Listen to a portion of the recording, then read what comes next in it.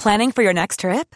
Elevate your travel style with Quince. Quince has all the jet-setting essentials you'll want for your next getaway, like European linen, premium luggage options, buttery soft Italian leather bags, and so much more. And is all priced at 50 to 80% less than similar brands. Plus, Quince only works with factories that use safe and ethical manufacturing practices. Pack your bags with high-quality essentials you'll be wearing for vacations to come with Quince. Go to quince.com/pack for free shipping and 365-day returns. Last week was Cheltenham Science Festival, one of the biggest science events in the UK. I went along to see what was going on and catch up with some of the scientists and presenters who were there. First, I met Greg Foote, a daredevil science presenter, and asked him why he prefers the extreme end of science. Yeah, so I always tend to use myself as a human guinea pig. I most recently did a series for BBC Three that was asking really interesting questions that people have never really had answered. So could you survive being buried alive? What do humans taste of? That sort of stuff. And I kind of like that visceral aspect.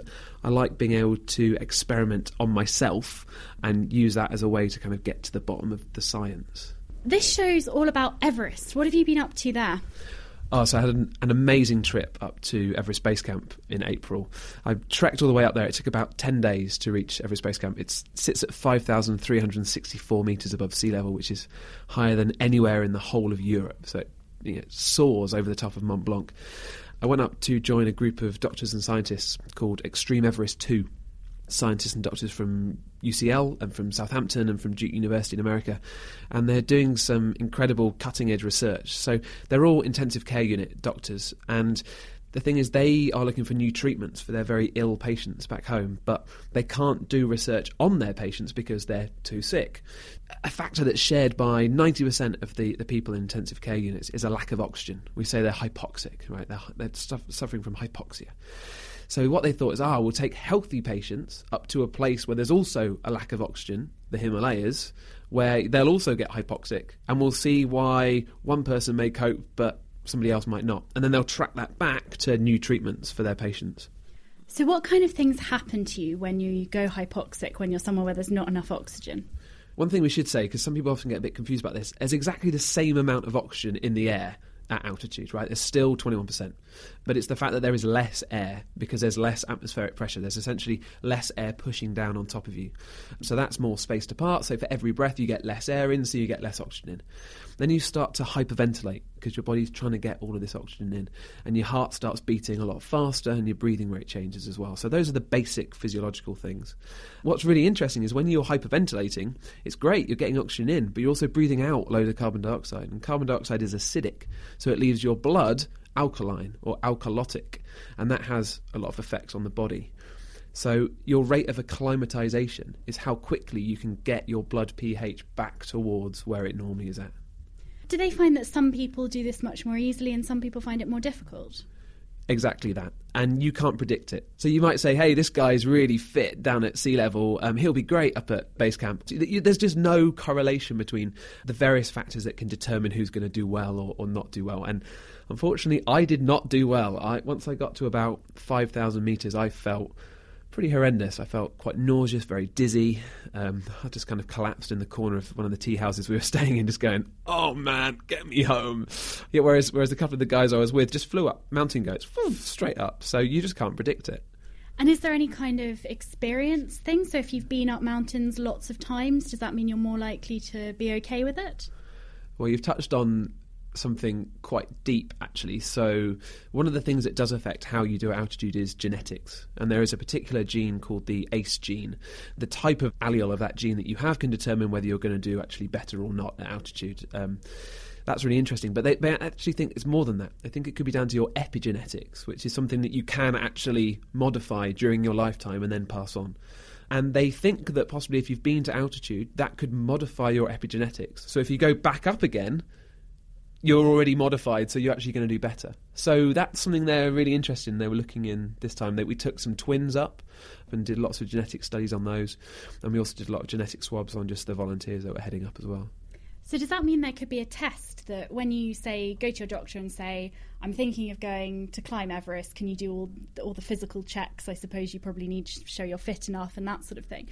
Is there a chance that they could do a genetic test then and say, now hang on a minute, you're going to struggle? Possibly so. Like, that definitely doesn't exist now, but maybe if they do manage to identify those particular markers, they might be able to do so. But of course, as we know, that's not black and white. That's not, oh, that's it, sorry, you may as well not go, dude, you're going to struggle a bit, hey? These things can change, and it's very much nature and nurture as well, isn't it, I guess? So I think if you get the opportunity, take the challenge, whatever happens. So these doctors up the mountain, have they found any ways of helping people to get more oxygen that might be translatable to their intensive care patients? Yeah, so what's really interesting is this is a follow-up trip to 2007 when they actually, a group of them summited. They went up to the top, 8,848 metres at the top of the world. Pretty amazing. And as they were coming down, they basically stuck a giant syringe into their groin to try to take arterial blood, and they measured how much oxygen there was in there. And the measurement they got was the lowest level of oxygen ever measured in a human ever, including any patient in an intensive care unit. And that made them think, whoa, hang on a minute.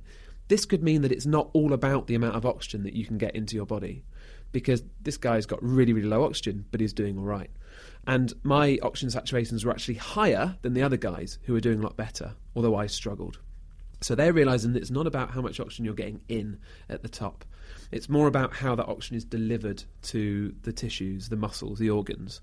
So it's much more about the delivery, that's one factor, and also the efficiency of how your mitochondria, the power plants as it were in your cells, actually use that oxygen. Some people may have really good delivery, whereas other people may have rubbish delivery. So two people may have the same amount of oxygen getting in, but it's how they actually deliver that to the cells. So if someone's got really rubbish microcirculation, they're going to struggle at altitude, and they're going to struggle with the low levels of oxygen you find in intensive care units as well. Does this relate at all to athletes training at altitude? Yeah, it does. So one thing we've actually got for the live show, we've got a hypoxicator, which is what the leading athletes use and they use throughout the Olympics to train. They actually sleep on this most nights. Someone like Mo Farah will sleep in a tent with a tube from a hypoxicator into this tent, and he breathes low oxygen air. So it's essentially like he's sleeping at 3,000 metres or 4,000 metres. And that's because those physiological responses, your body produces more red blood cells. It gets primed to take in much more of that oxygen.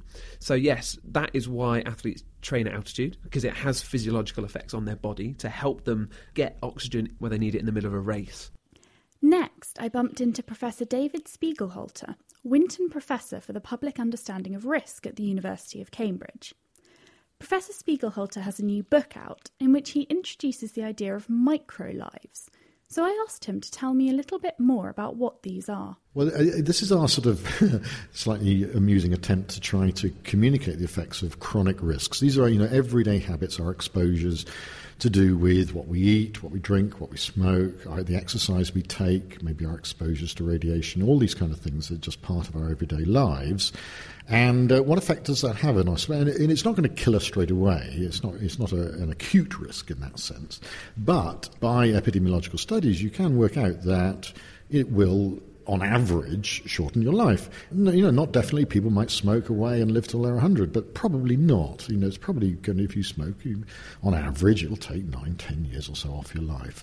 So that's one way in which you communicate the risk of a habit, is by saying it'll take some years off your life. It's not very effective, really, because people think, oh, well, that's just a couple of years less being old and, grey and dribbly and whatever. And, who wants to be like that? So we do what's called temporal discounting, that we don't take so much notice of what's going to happen a long time in the future. To get around that, we've just got this idea of working out a sort of pro rata effect. So processed meat, sausages, bacon and whatever, there's reasonably good evidence now that if you really have quite a lot of it, 50 grams as a sausage a day or 3 rashers of bacon every day of your life, it's going to on average shorten your life by about a year. Processed meat is associated with increased risk of bowel cancer, etc., etc. So that's a year off your life. Well, over an adult life of about 50, 60 years, you could say that's about 50th of your life. Pro rata, that's a week every year, or about half an hour a day. So it's as if eating that sausage or eating that bacon sandwich, as if it's taking half an hour of your life on average. Now, who knows the effect of that sausage on you? I mean, you eat one sausage, there's no way you could say what actually the effect of that sausage is. But if you keep on, with that diet and that habit, then it's as if, on average, that's what it's taking off your life. So we're using that as a sort of metaphor for the effect of daily habits. Adult lifespan of about 55 years or something like that. 55 years or 57 years is 1.5 million hours. So adults, you've got about 1.5 million hours to fritter away during your life. Now, how are you going to spend those 1.5 million hours? You're going to watch, the Eurovision Song Contest. That's sort of 6 of those half hours gone straight away. Bang. So we've called one of these half hours a micro life, 1/1,000,000th of your life. So every half hour that goes by, it's 1/1,000,000th of your adult life. Just think about that. So the point is, we get 48 a day. We're ticking them off. That's just how time goes. But actually, by the way we live, we can earn or lose some. We can whip through them a bit quicker than 48 a day. Or we could actually save a few. In a sense, we're slowing our lives down. If we exercise and eat well, don't smoke, drink in moderation, we are slowing down our aging. We are aging more slowly. And people don't want to get older faster, on the whole, apart from maybe sort of teenage girls or something. But I don't want to get older. I think most people say, I don't want to get older faster. And so we're using a metaphor of accelerated aging or slowed aging for the effect of your daily habits. And the microlife is just a way to do that. So we can say that if you exercise, epidemiologically, about the first 20 minutes of exercise each day for someone who otherwise would just be sitting on their backside on the sofa, puts about an hour on their life on average. It's as if it's putting an hour in your life for the first 20 minutes. It's a really good return. We use that quite a lot in the book to make comparisons between eating, drinking, smoking, taking statins, exercise, being exposed to air pollution, etc., etc. So this is a kind of metaphor to help people understand this idea of overall long-term risk, because as humans, our brains aren't really programmed to understand that sort of thing. As you say, we don't care about things that are going to happen a long time in the future. And this is obviously a problem that you found when trying to communicate the idea of risk. What other problems are there that you found when trying to explain to people what risk really means? Well, I'm not sure what risk really means myself. So that's the first problem, is I don't know what it means, and nobody else does. I disagree with anybody who says they do. I think humans are amazing things. I mean, they can deal with the massive uncertainties of life, and that's part of being a human. We don't want to know what's going to happen next year. We don't want to know even what we're going to get for Christmas. We like uncertainty. We don't want to know everything. We live with it, and that's part of being human. It's wonderful. So when you try to sort of put numbers on uncertainty, about putting chances on things might happen or what the effect of different behaviours might be, that sort of goes against the grain quite a lot. It's quite a difficult thing for us to absorb, and I think very reasonably. I mean, what do these numbers mean? I don't even know what probability means. The chance of you, living till you're 100 is 5% or whatever. For me, it's probably about 5-10%. For kids nowadays being born, about 1 in 3 is going to reach 100. So what does that mean? You've got a 33% chance of living till 100. It's very difficult to find exactly what that means. So I think probability and the idea of chance and uncertainty, and putting numbers on it, are really difficult. Very difficult for me, for everybody. The idea of uncertainty is not difficult because we're really used to living with it. None of us knows what's going to happen, and we don't want to.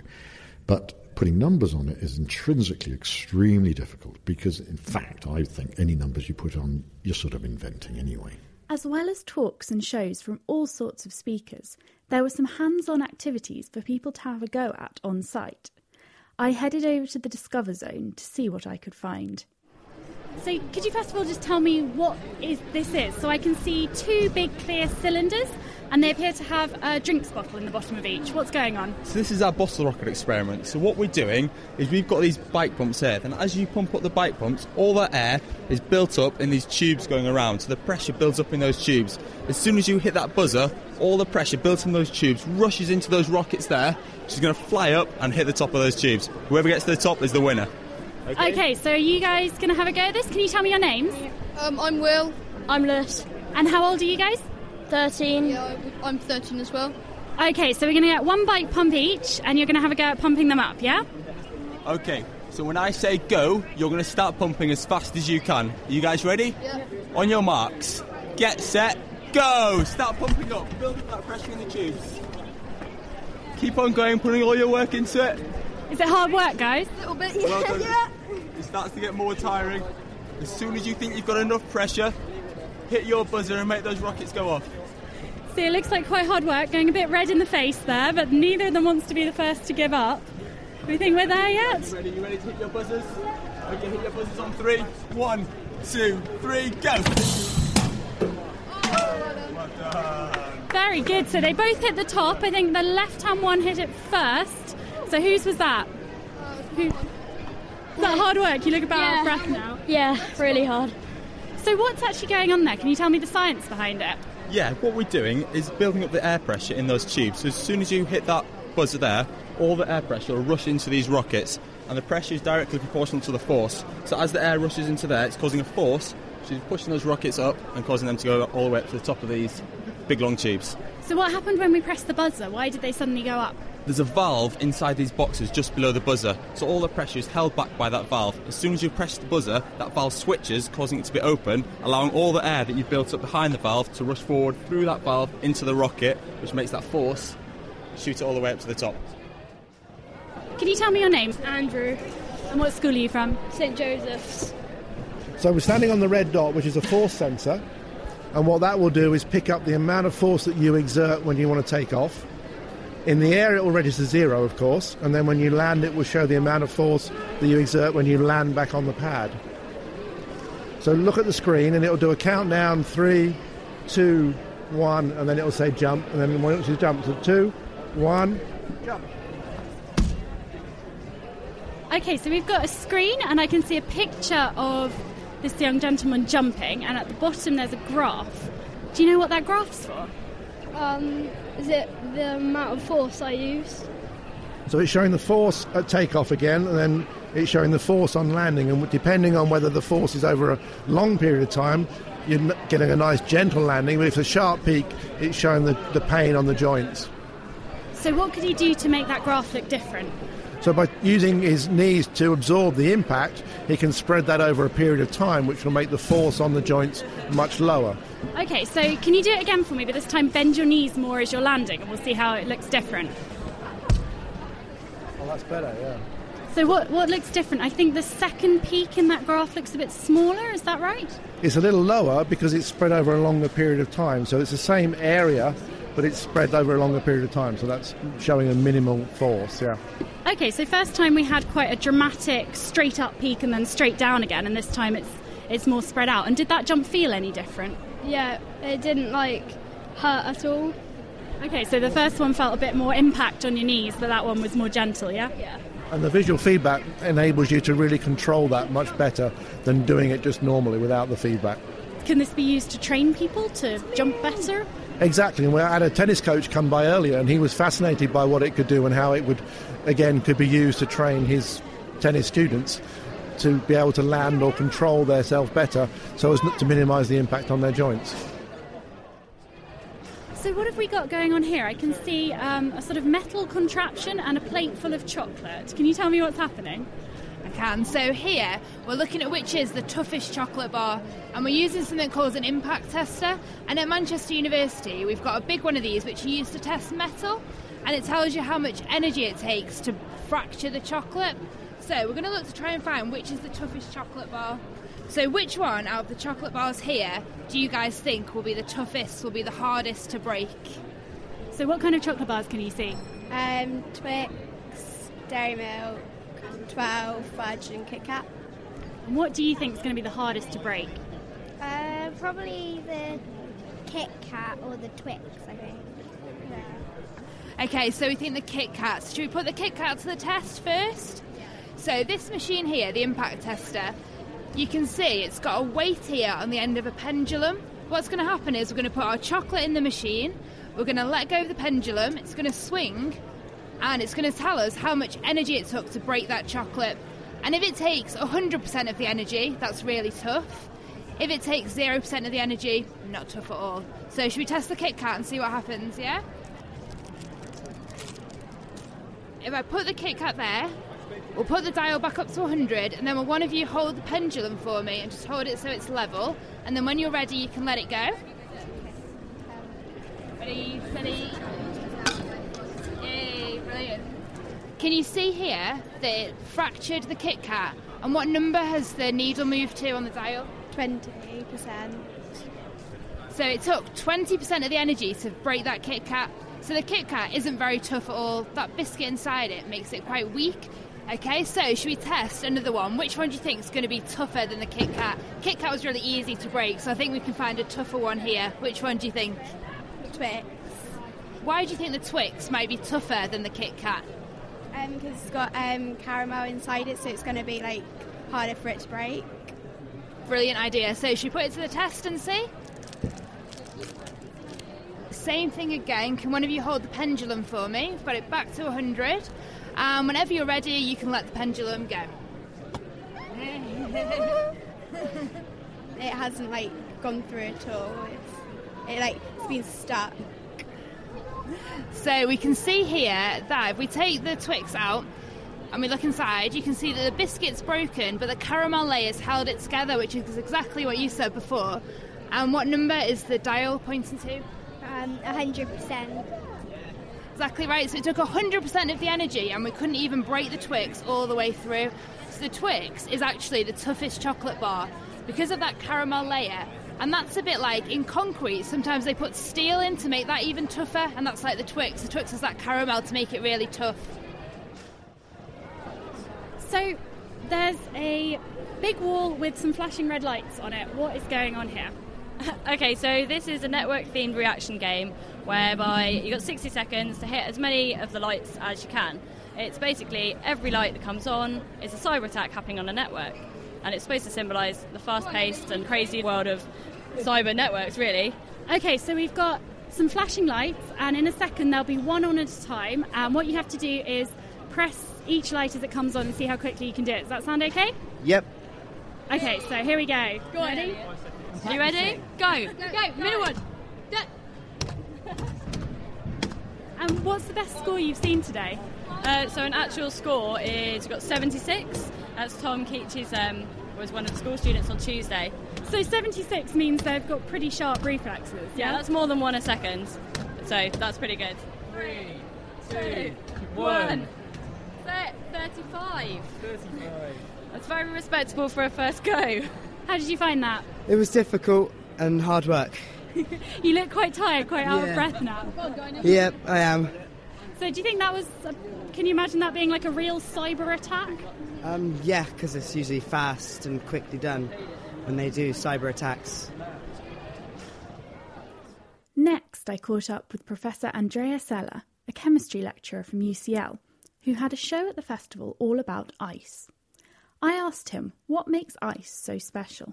Well, the talk is called Strange Ice, and it's really just to bring across to people the importance of ice in our lives, but also the complete paradoxes that ice presents to us. It's interesting that we encounter ice very, very early in our lives. I mean, it's probably around the age of 2 that we first sort of start playing with ice. We start finding ice in our drinks, that kind of thing. And we really enjoy that cool feeling in the mouth. The interesting thing is that the idea that you take a solid and you drop it into its melt and the solid floats is something which is deeply ingrained in our minds. And it becomes, in a sense, our kind of mental paradigm of how solids and liquids behave, even though ice is totally unique in that respect. I can't think of a single other molecular material which behaves in that way. Elements, yes, there's a few examples, but molecular materials, there's nothing that I know of where you get a solid that will float on the melt. So it's quite fun in front of an audience to ham it up slightly and to drop ice into water. And the audience, of course, sort of sit there, and then they start to giggle, and they think, what's this idiot up to? And then what you do is you counter that by, A, freezing some petrol or something like that and dropping a petrolberg into some petrol, and suddenly your petrolberg sinks. But it really speaks to the extent to which it is so unusual we just don't we don't see normal solid and liquid combinations. So normally the solid of something would be denser because when something solidifies, the atoms inside get closer together so they become denser, so it should sink. Why does ice float? So ice is very intriguing, and the puzzle of why ice floats has been with us a long time. So once X-rays become available to actually start peering inside of crystals, then immediately people start looking to find out what is the structure of ice. And ice turns out to be a very, very peculiar set of paradoxes. And the first thing is that ice is hexagonal, but The second thing is that the oxygens are very regularly disposed within the structure, and they are linked together through the hydrogens, and the way in which they're arranged produces these open channels. And so ice is relatively an open structure, almost a cage structure, which, when it melts, actually collapses down to give what is a relatively dense liquid. So when you compare water with liquid ammonia, what's intriguing is that it's the water that's anomalous and which is actually rather denser than we would expect. But if we go back to ice, there is then a second strange thing about ice. We normally think about crystals as being highly regular structures, and the oxygens in the ice are very regular, but the hydrogens are not. Now, if you think about the structure, the molecular structure, H2O, each oxygen in ice is connected to two hydrogens with a short bond, but then two others with a long bond. And you can draw ice structures, and all you have to do is flip one molecule around, and that changes all the others. And you can have billions upon billions upon billions of permutations and combinations of this. So ice is this weird paradox between order and disorder, all in the same structure. Very, very peculiar, very unique. So this is all very interesting, and I like an ice cube in my G&T as much as anyone else, but why does it really matter? Why should we care about the structure of ice and how it works? Well, I think we need to care an awful lot about ice. And the first thing is that, of course, ice is an incredibly beautiful structure. And one of the things is that by understanding these issues to do with order and disorder, and also sort of peculiar things like what happens on the surface of ice, because this is extremely important in interstellar space, for example, the chemical reactions which happen on the surface of ice, the way in which ice crystals form initially, which can give us a lot of understanding about processes that happen in biological systems as well as in outer space. We can really develop a tremendous understanding of much more than just local ice phenomena. And it's, in my department, it's kind of intriguing that there are, I think, at least 4 people who work on different aspects of the ice story. Some who work on the surface, some who work on computational questions to do with how nucleation starts, and then there are others who actually squeeze ice and compress it and change the temperature. And in that case, the oxygens and the hydrogens rearrange themselves into 15 different possible arrangements. Again, there is no other material that has so many different phases. So ice is this remarkable kaleidoscope, but there's more to it. And I suppose we should ask ourselves, why do we like putting ice in our drinks? Which is, of course, where we first learn about ice. Well, I like it because it keeps it nice and cold. Well, absolutely. And the interesting thing is most people will say, because what it does is it brings the temperature down to 0. But it does much more than that. And that is, it actually holds the temperature at 0. So long as you have an ice cube there, your glass stays cold. And the moment the ice is gone, then the temperature rises again. And one of the striking things at the moment is to go and take a look at photographs of Arctic ice. And we have satellite observations going back to 1979 or thereabouts. And then there are memory and recordings and measurements and so on that have been done on ground-based. But you can go and look up websites and take a look at what the extent or the volume of the ice was as far back as 1979 and compare them with what's happening now.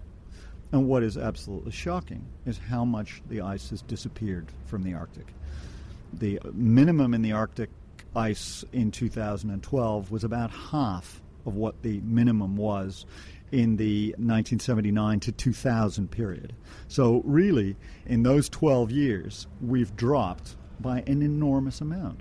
And so I guess the question that I would ask is, are we really prepared for what happens when the ice is gone? Because the ice is an extraordinary reservoir which actually helps to stabilize temperatures. The thing about ice is that over the centuries, the ice has again and again revealed secrets. It has spoken to us in an extraordinary way. And I think it's really important that we listen to the ice. Finally, I had a chat with Hugh James, science presenter and extreme sports fan, about his show, Extreme Sports in Space, and whether doing them on Earth wasn't extreme enough already. It's funny because extreme sports in space is a really good way of looking at the different properties that planets have, and their moons as well. You are right that extreme sports here on Earth, if done right, can be quite extreme, although they are quite safe. When you're doing it on other planets, probably not as safe, but definitely extreme nonetheless. So what kinds of extreme sports could you do, and what would be the best planets to do them on? Going in from the sun right through to the outer planets, each different planet has a personality, it has different properties that it can offer. For example, Venus, even though it's covered in really, really thick clouds, kind of like it's got a runaway greenhouse effect where it's extreme pressures, extreme temperatures, it's still pretty good for extreme sports because it has big volcanoes. We think that every now and then it kind of resurfaces itself. That's one of the theories of why all the rocks on the planet are still quite young. But it also has, even though it's got thick cloud and extreme temperatures, one part of the atmosphere you can still get precipitation. It's kind of a lining across the tops of the mountains, which is really reflective, and it could be some kind of snow, probably lead bismuth snow. So when people say don't eat yellow snow, definitely don't eat lead bismuth snow. But you could ski, snowboard on it, or it could be kind of like sandboarding, but that could be one of the most extreme in the whole solar system, really. And then Europa is a really interesting moon of Jupiter because you might have a water ocean underneath an icy crust. So it could be one of the main contenders for life on other planets. Could be this water underneath there. So scuba diving on Europa would be definitely an extreme sport because you've got all the pressure of the icy crust. Then maybe you get little pockets and little lakes, and then a whole ocean underneath an icy crust with Jupiter to look out on. So why are these planets and moons so different from one another? What makes them have such different properties? The reason all the planets are different goes back to when the solar system was first being made, really, as in the whole solar system was formed through an accretion process. So the sun collapsed from a big cloud of gas, and it created the sun at the centre, and all the heavy elements were pulled further and further in. So we've got all the rocky planets, Mercury, Venus, and Earth, obviously, and then Mars after that, all quite rocky in the inner planets. And then you get to the gaseous planets, and then you get to the icy planets after that. So it's a testament to how we were created, really, the structure of the whole solar system and the temperature differences at all of those as well. It makes me think that other solar systems around other stars are going to be just as rich in their differences, really. And what about moons? What reason is there that some planets have lots of moons and some planets, like Earth, just have one, and other planets that don't have any at all? Well, Jupiter is massive. It's like the vacuum cleaner for the whole solar system, really. It kind of sucks things in and uses them as little moons. And then you've got Saturn, which again could be the same, but you can't apply that reasoning to the Earth. Our moon is a little bit different. Compared to its host planet, it's one of the biggest in the solar system. And we couldn't live here without the moon. It's really, really important. It's hard to say how important the moon really is, but we still don't really know how it got there. Because it's kind of the same rocks as we get on here on Earth. It's more than likely we were hit by something and the moon was flung off after that. So why is the moon so important for us? I mean, we see it at night, and it maybe gives us a bit of reflected light to see by at night, but it doesn't seem like it's that important on a day-to-day basis. It is one of the most important parts of the Earth system in general, because without it, we won't have tides going in and out. So through an evolutionary process where we started off maybe in the sea, we wouldn't have really come out onto the land because you wouldn't have things getting washed up onto the shore. It also helps protect us from asteroids and other kinds of impacts coming in. It used to be a lot closer than it is now. It gets further and further away by, I think it's about an inch per year. So right now, when we get solar eclipses, this is the only time through human history that we will actually get it. Further into the future, they won't get it because the moon will be further away and won't completely cover the sun. But also, as well as being a vacuum cleaner for us, I suppose, it helps stabilise the Earth so it doesn't kind of fall over one way or the other. So it helps us in loads of ways that no one even sees. So does that mean at some point we're not going to have tides anymore when the moon is too far away to interact? Well, I think we'll have other things to worry about when the moon gets too far away to interact. But yeah, definitely. When the moon gets that far away, we'll still get the atmosphere creating waves and the likes. But you're right, there won't be any more tides, and we won't have the moon to stabilise us. So flipping over from one end to the next on the poles could be a real possibility. The magnetic field of the Earth is going to flip back and forth, but the Earth hasn't. we won't be that stable in the future if we don't have a moon, so there's going to be a lot to worry about. Do you think there's any chance that you'll actually be able to do any of these extreme sports on any of these planets within your lifetime? Well, going back to the moon is obviously key for that, because we use most of our energy in getting off the Earth, creating that energy to get out the gravitational field and onto the moon. But to get from there then, that could really be a nice station for us to start to go into Mars and to other planets. But there's lots to overcome. The International Space Station at the moment is doing brilliant research into how we'd cope at being in space for that long, because from Moon to Mars is about 9 months, probably a one-way trip to start off with. But we need that. It's one of the reasons why I'm so passionate about extreme sports and adventure and expeditions and the likes, is because nowadays field scientists are the adventurers. They are the expedition leaders. They go to Antarctica and Arctic and down caves and to the most extreme places in the entire Earth, and they will be the people to go to the moon and beyond from there. So field scientists are the next explorers.